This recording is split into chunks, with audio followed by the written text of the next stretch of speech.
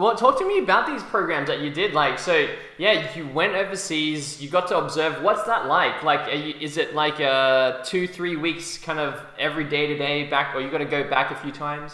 Oh man, I'll tell you that the best CPD you will do is observations, hands down. Better than any program, hands-on or clinical. Sorry, hands-on or just dialogical. Because when you've got that intimacy with the person and that familiarity and that access to what they're doing, to see how their hands move, to see their communication, to see not just their triumphs, but also their foibles, to see that they're actually humans as well, and things can be difficult for them. It's so inspiring. And I've done that a few times where I message just people that inspire me that I barely know me. Like I may have done their course or not at all, and asked to see them. And I've done that with Shravan, for example, in Adelaide, because I wanted to know more about dentures, and he's the guru. And there was Beachy in Geneva, and Terry Wong in Melbourne, and so many more. And if you can stand on the shoulders of giants, you're going to see as far as they are. You may not have the same skills and hands as they do, but you can see what's really possible. And I'm a big believer, if you reach out, people will help you. There should be collegiality in dentistry, and it's not all about competition and trying to unhinge one another and outdo one another, because it's a health service, and the pie is big enough that we can all survive, and that we should all be forthcoming to help one another. And I really believe that. You know, I think that's an interesting point that you point out, that you're just connecting with people and then people are happy to reach out, but it's up to yourself to actually follow through with it. Because, like you said, you actually traveled to them to go and observe and discuss and all of that.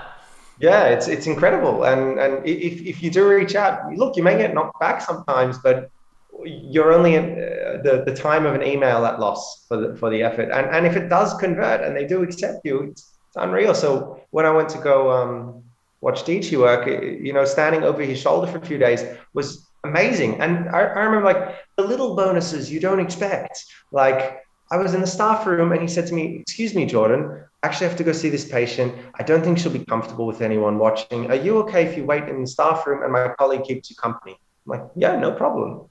In walks Pascal Magnier. Hello, I'm Pascal. I'm like, "I know, massive fan," like I'm a huge fanboy. It's like, "Oh, you know me?" I'm like, "I know everything." He's like, "What do you like about me?" I'm like, "Everything." Moments like that, and then meeting one of his associates, Carlo Massimo, who was the guy who invited me to the university, and now following his work and reading his publications.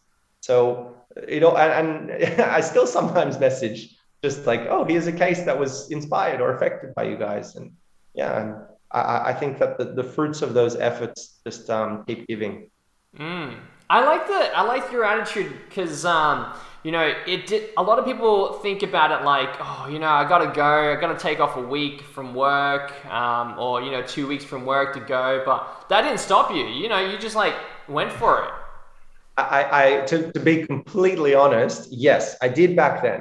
I did back then. Now it's harder because the goalpost shifts and your expectations and obligations have to be commensurate with that. So COVID has been a tough time for many clinics in Melbourne, and now is the period of consolidation, recuperation, while we all anticipate a renaissance in the future.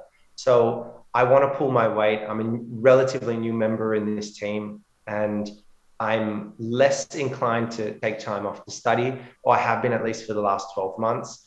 But and that being said, I still did take time off, just not as much as I would love to. And I intend on doing a lot more in the years ahead. Mm.